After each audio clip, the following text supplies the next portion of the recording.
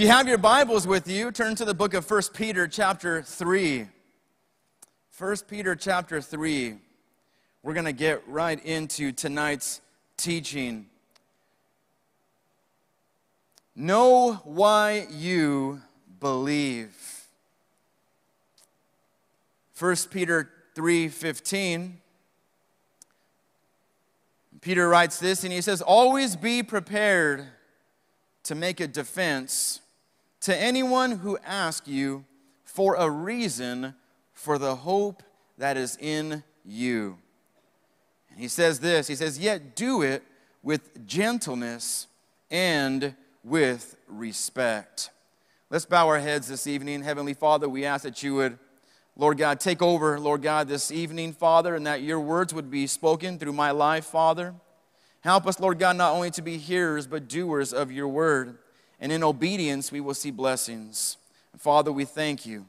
We thank you, Lord God, for you are so faithful to us. We thank you for your love and for salvation. In Jesus' name, the church says, amen and amen. How many of you are ready to learn tonight? All right, hopefully you came ready to learn. I read this story, and it says, it's talking about Jonathan Whitfield and how he was preaching to coal miners in England.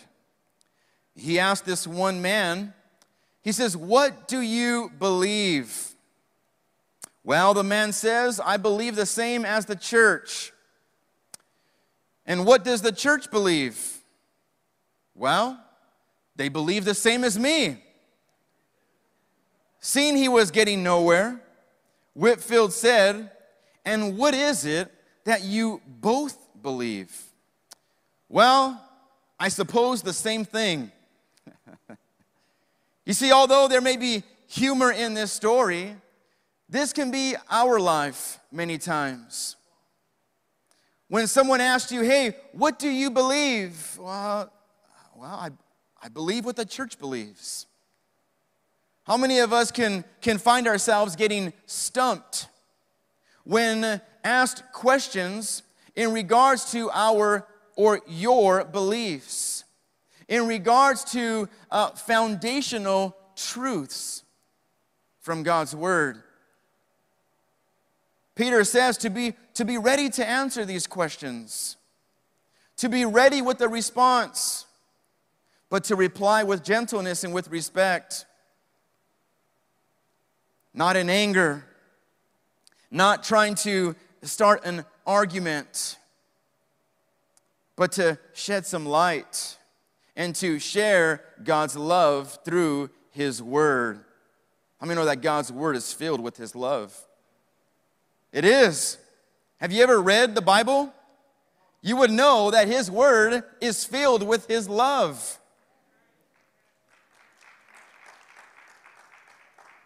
My goodness, it has given us an opportunity to be in right standing with Him. We are able to see so many lives that we can learn from, the goods and the bads.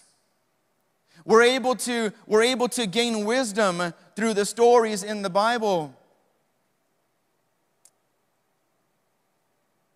See, this month we're going to be discussing some foundational truths according to the Word of God.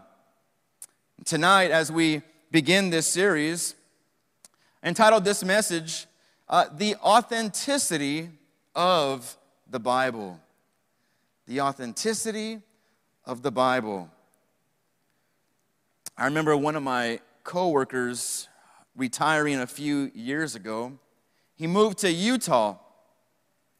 And I called him shortly after just to see how he was doing and how things were. And I remember him telling me this. This is the first thing he said. He said, "Man, there is no good Mexican food out here."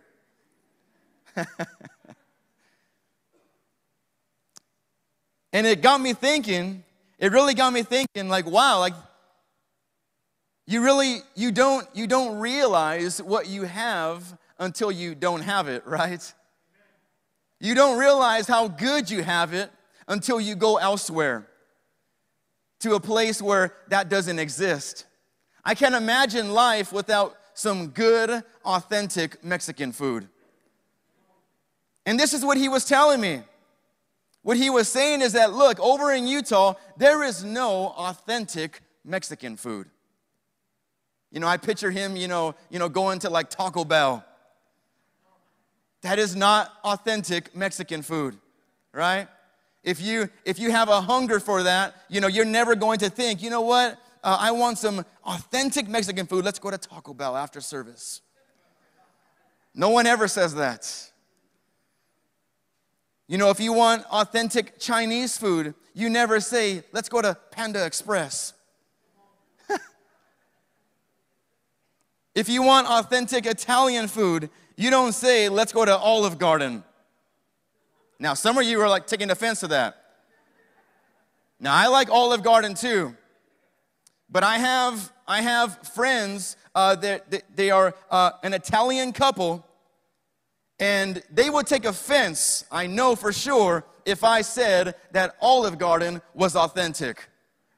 So I'm basing it off of that. But I think of authentic when it comes to authenticity. Many of us are aware of knockoffs out there. Many of us have purchased knockoffs. Maybe you knew, maybe you didn't. But when that Rolex was $150, you knew it was a fake. Usually the knockoffs will be spelled incorrectly. Usually you can tell immediately by the quality. It won't last. What's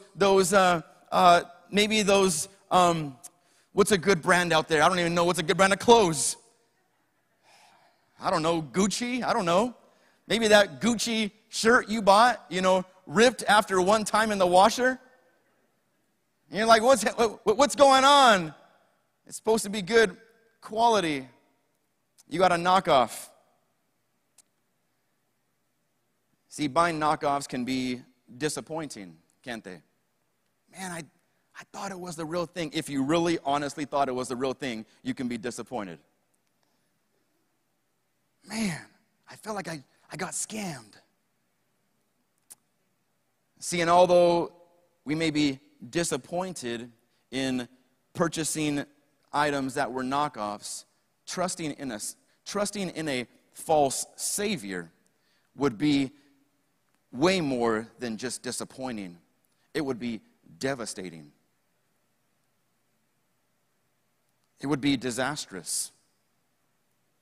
The cost would be overwhelming. So how can you and I know that the Bible and its words are authentic? How do you and I know? How are we able to come to this conclusion in our lives? Because there may be some out here tonight, maybe you're watching tonight, and maybe you can't really defend the authenticity of the Bible to anyone. If someone were to ask you the question of how do you know the Bible is real, what is going to be your response? Because my pastor said so. That's not going to carry much weight. Well, because I was told that since I was a child. That's not going to carry much weight. See, God has given us His word, amen, for us to defend our faith. We are to be able to defend our faith.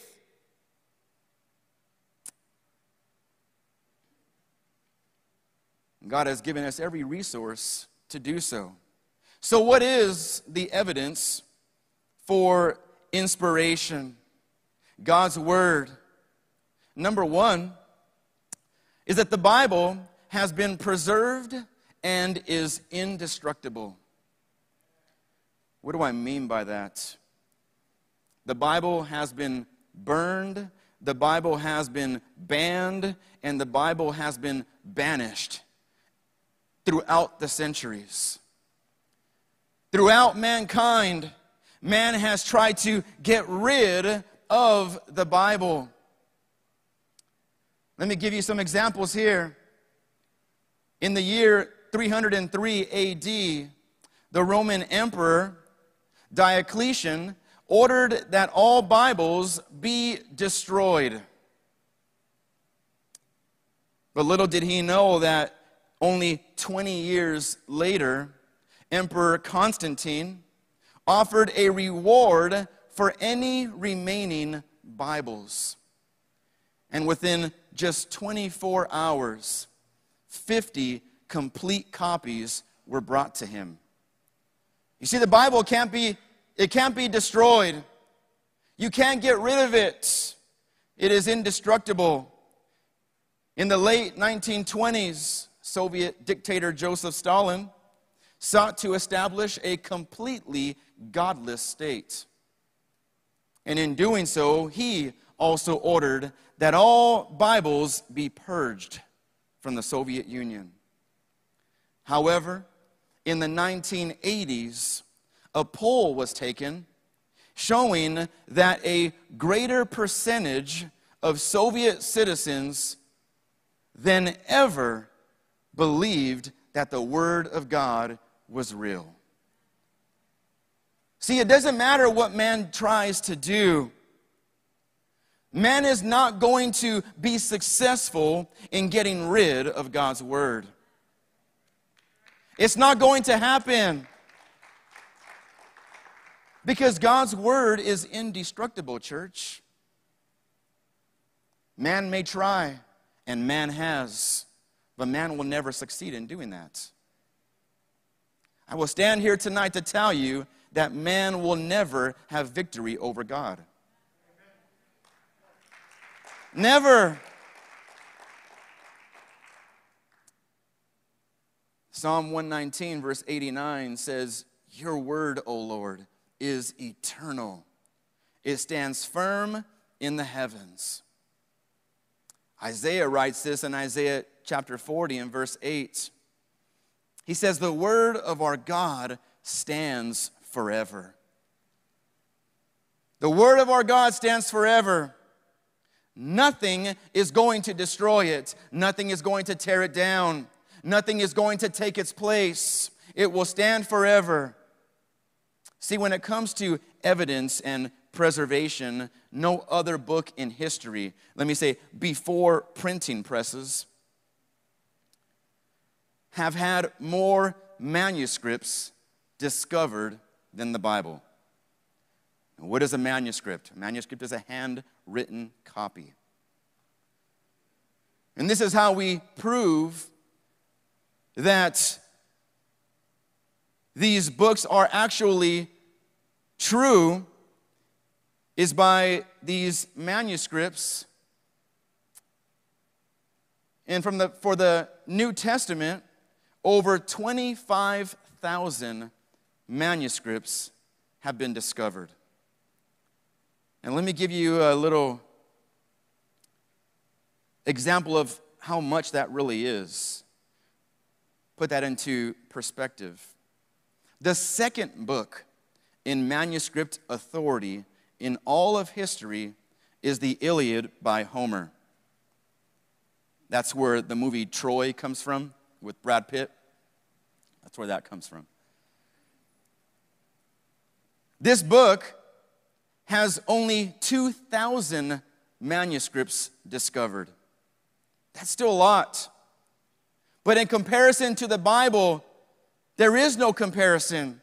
Over 25,000 manuscripts have been discovered. One scholar, Hans von Kampenhausen, said this. He said, "The New Testament meets all the demands of historical reliability that could possibly be made of such a text." He says, "If the New Testament were any other book, its authenticity would be regarded beyond all doubt." F. Bruce, a renowned scholar from England, stated this. And he says, "The evidence for our New Testament writings is ever so much greater than the evidence for many writings of other classical authors. And he says this, the authenticity of which no one dreams of questioning. And he says these words once again, as the other scholar says. He says, if the New Testament had been a collection of secular writings, their authenticity would generally be regarded as beyond all doubt. You see, what is it about the Bible? What is it about God's Word that man tries to get rid of? As these scholars both say, if this was any other writing, no one would ever say that it was false, based upon all the discoveries, based upon all the facts. I didn't say assumptions. I didn't say, just because so-and-so said, based upon facts, based upon evidence. If it was any other book, no one would dare say that it was false. But why does man come against the Bible so intently? Why is it that there is such an attack against the Bible? Think about it. Think about it. Why doesn't any other book get that kind of attention? Because there is a strategy of the enemy. The enemy does not want you to know the truth. The enemy does not want you to tap into the power of God. The enemy doesn't want you to really, really believe that God's word is actually true. And so he's going to fight tooth and nail to make sure that that seed of doubt is planted in your mind.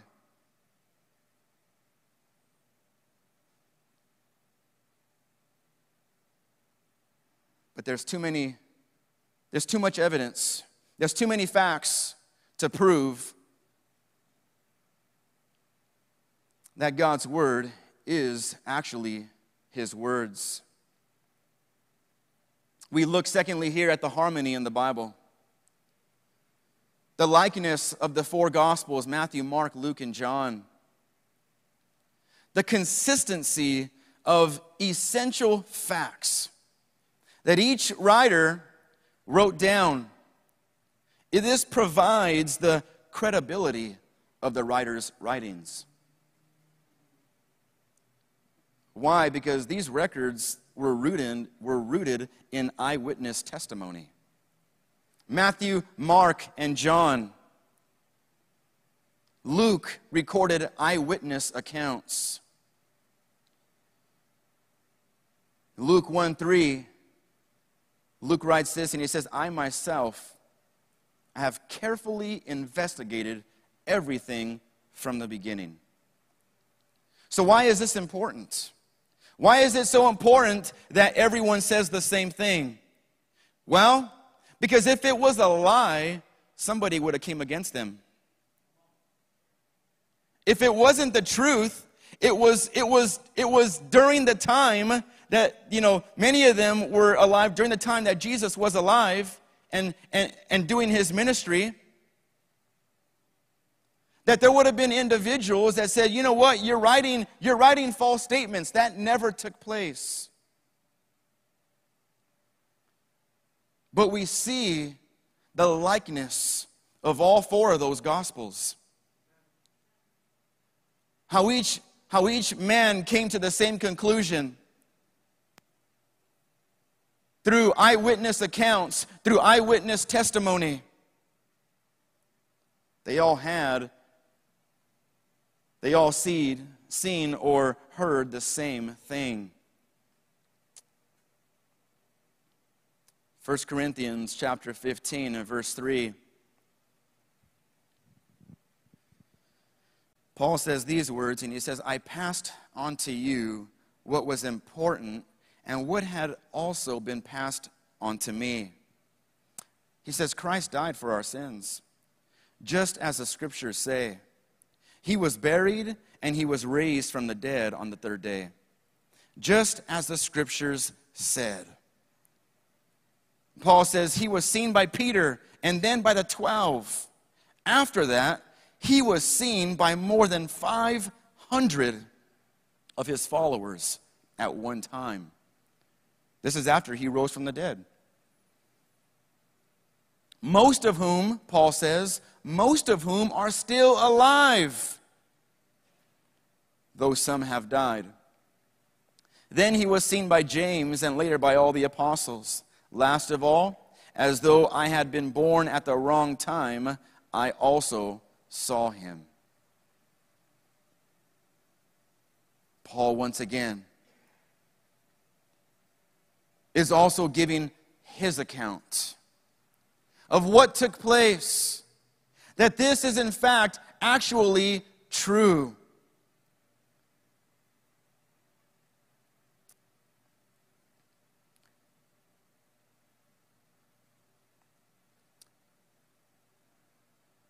See, the Bible, we have to understand that the Bible proves true. We don't just say it's true just because we were brought up that way or because we're in church. But I stand before you tonight to say that the Bible proves true. See, there's a big difference there. Because now what I'm doing is I'm about to give evidence in regards to why I believe that. Why you should believe that. Solomon writes this in Proverbs 30, verse 5.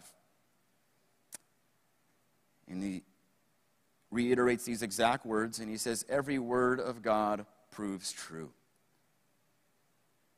You see, the Christian faith is only as certain as the Bible is trustworthy. Did you get that? The Christian faith is only as certain as the Bible is trustworthy. See, you can trust in His Word to be true because He has proven Himself to be true. He does this in our lives. David writes this in his older years that many of us can also agree to.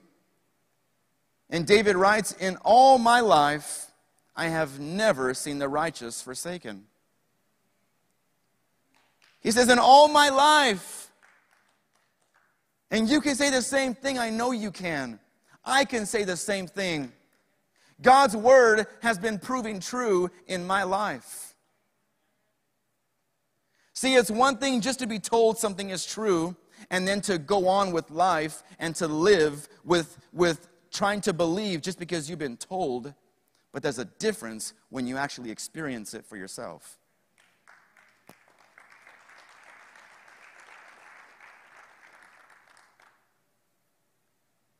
It makes all the difference.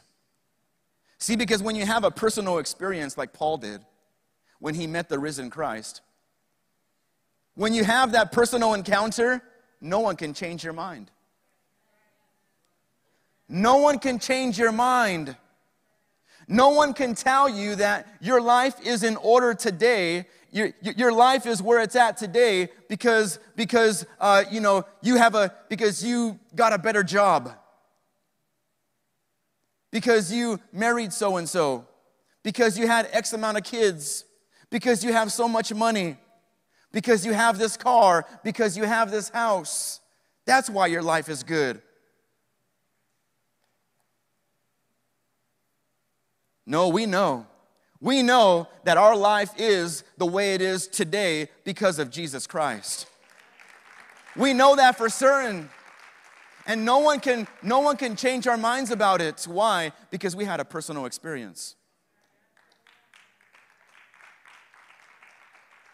And this is how God wants us to be about His Word. He wants you to be certain that His Word is true. Without any doubt, without questioning. Why? Because even just reading His Word, you have personal experiences take place in your life. I'm telling you right now, I'm sure there's many here who have been in that valley of depression.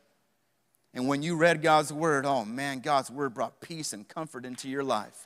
God's word brought joy. It brought joy. It took you out of that valley low, and it gave you life.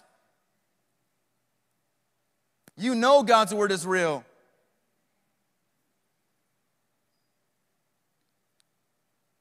Psalm 119:93 says exactly that. God's word gives life.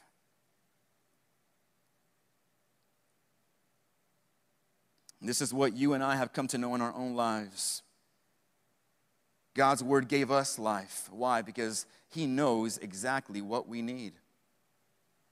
His word has everything that we need. It contains every vitamin and nutrient that you will ever need in your life. It will sustain you. Not only will it sustain you, amen, but it is going to give you eternal life with God the Father if you obey it. It's nice to have Bibles in your home, but if they're just in your home collecting dust, then they serve no purpose.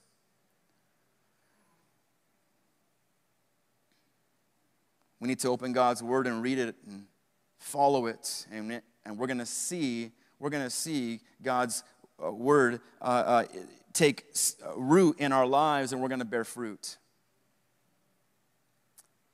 See, God's word has proven true in our lives over and over again. Why? Because his words are the ultimate standard of truth. John 17:17, Jesus prays to the Father.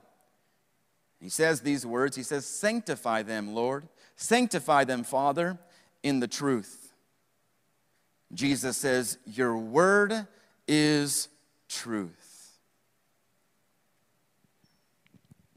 See, what's interesting here was that Jesus, in the way he used this word, he did not use the word true as an adjective, saying that your word is true. Instead, Jesus uses a noun. He says, your word is truth. He says, your word is not only true, but it is truth itself. Did you get that? Jesus is not telling God, your word is true. I believe your word, it's true. He's saying, no, your word is truth itself. It is truth. It's kind of like saying God is love. God doesn't just love, he is love. There's a difference there. When you say God is so full of love, of course he is, because that's where love comes from.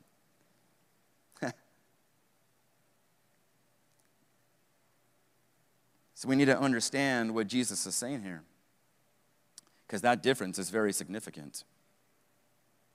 See, the Bible does not conform to some higher standard of truth. And this is what Jesus was saying. He was saying that it is the standard of truth. It is that reference point. It is that word that everything else needs to measure itself against. What do I mean by that? Let me put things into better perspective for you today. How many of you have ever used measuring tape before? Raise your hand if you've ever used measuring tape before. I think everyone, right? How many of you, when you pulled out that measuring tape, did you pull a ruler out to make sure that that measuring tape is accurate? Have any of you done that before? You know what? I'm not sure if this thing is right on, so let me use this to make sure that my measuring tape is on point. No. Why? Because that measuring tape is the standard of truth. Now you're measuring everything else against that measuring tape. to see if it lines up. It's the same thing with God's word. You see, God's word is truth itself. And everything else needs to measure itself against the word of God. It is the standard of truth. That's why when the Bible says every knee will bow, every tongue shall confess that Jesus Christ is Lord. Why? Because each and every one of us will have to measure ourselves against the Word of God. Every human being living today that has passed away, that is still to come, every individual will have to measure themselves against the Word of God. Everybody. No one is exempt. So what then is truth? Well, truth is what God says. Plain and simple. And we have what God says in our Bibles. And lastly here is that with knowledge, we can destroy doubt. See, the strategy of the enemy is to get us to doubt. To doubt God. To doubt his nature. The enemy will tell us, is God really faithful? Does God really love you right now? Did God really forgive you? Are you really born again? Is God's protection real? Is God's provision real? Is the power of God real? And the enemy will try to get us to doubt God and try to doubt his goodness and his faithfulness and his love. And he tries to plant these seeds in our lives. And we know that the doubt will lead to unbelief. See, but we need to let Jesus Christ be our example and also be our leader when it comes to confronting the lies of the enemy. Because what did Jesus do? He used the Word of God. When the enemy tried to trip Jesus up, Jesus says, oh, no, lying devil. This is what the Word of God says. This is what my Father says. I know what my Father says. I was with him. You can't tell me that something is different than what God, my Father, said it is. Because I know him. I know him. You can't tell me otherwise. And so Jesus used the Word of God against him. And this is what God seeks for us to do. God seeks for us to use the Word of God against the lies of the enemy, against the attacks against our mind that try to sow seeds of doubt. Is it really what God said? It's the same thing that happened with Adam and Eve. He planted those seeds of doubt into their mind. Matthew 7:24 says, therefore, whoever hears these sayings of mine and does them, I will liken him to a wise man who built his house on the rock, Jesus says. And the rain descended, and the floods came, and the winds blew and beat on that house, and it did not fall, for it was founded on the rock. But everyone who hears these sayings of mine and does not do them will be like a foolish man who built his house on the sand. And the rains descended, and the floods came, and the winds blew and beat on that house, and it fell, and great was its fall. You see, if your foundation is built upon Jesus Christ, on that solid rock, it doesn't matter if everything seems to be falling apart all around you. Amen? You're going to have a firm foundation in your life because your life is built on the rock. Amen? Not on just a solid rock, but on the rock. The rock of all rocks. That's what you and I have chosen to build our lives upon. And we're going to be blessed for it. Because when those storms do come in our lives, and they do come, you're probably in one right now. When you find yourself in the middle of that storm, amen, you can rest assured, you can have peace. Thank you, Jesus. You can have peace, amen, that God has you secure. God has you safe, amen. God is holding you, amen. He is protecting you. And nothing can take you away from the powerful grasp of God Almighty. You see, we need to equip ourselves with the knowledge of God's Word. See, knowledge of Scripture is knowledge of Christ, and ignorance of Scripture is ignorance of Him. The writer of Psalm 119:18 writes this. He says, "Open my eyes that I may behold wonderful things from your law." We need to pray this. Psalm 119, verse 18. This needs to be our prayer. Before you start to read your Bible, you need to quote this verse. Open my eyes. Open my eyes, Lord, that I may behold wonderful things from your law. Open my eyes, God, that I would see all the wonderful things in your word. That they would just come out at me. That my eyes would be open to see and understand. Ask God for understanding before you get into your Bible reading. Ask Him for understanding, see what He does. You see, in knowing the authenticity of God's Word, we can have confidence in telling others about Christ. American evangelist Mordecai Ham said these words. He said this. He said, "No option, no alibi, no excuses." He says, every Christian has an obligation to a lost world. No excuses. Every Christian has this same obligation to tell someone about Christ. You see, Ham taught these principles and these words to a young man.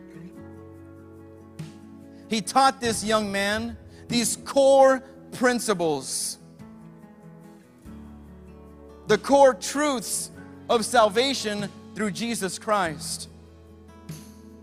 That young man just happened to be Billy Graham. You see, church, one person standing on God's truth can make a difference. One person can make a difference when you stand on the Word of God. You and I need to stand on the Word of God. You and I need to build our foundations on the Word of God. You and I need to engulf ourselves in the Word of God. We need to study it. We need to digest it. Digest the Word of God in your life. Just like you eat food, eat the Word of God. Why? Because your spirit needs it. We have no problem feeding the flesh. But what are we doing for the spirits? We need God's Word. God's Word that has been proven true and is there for us to gain life. As every head is bowed, every eye closed.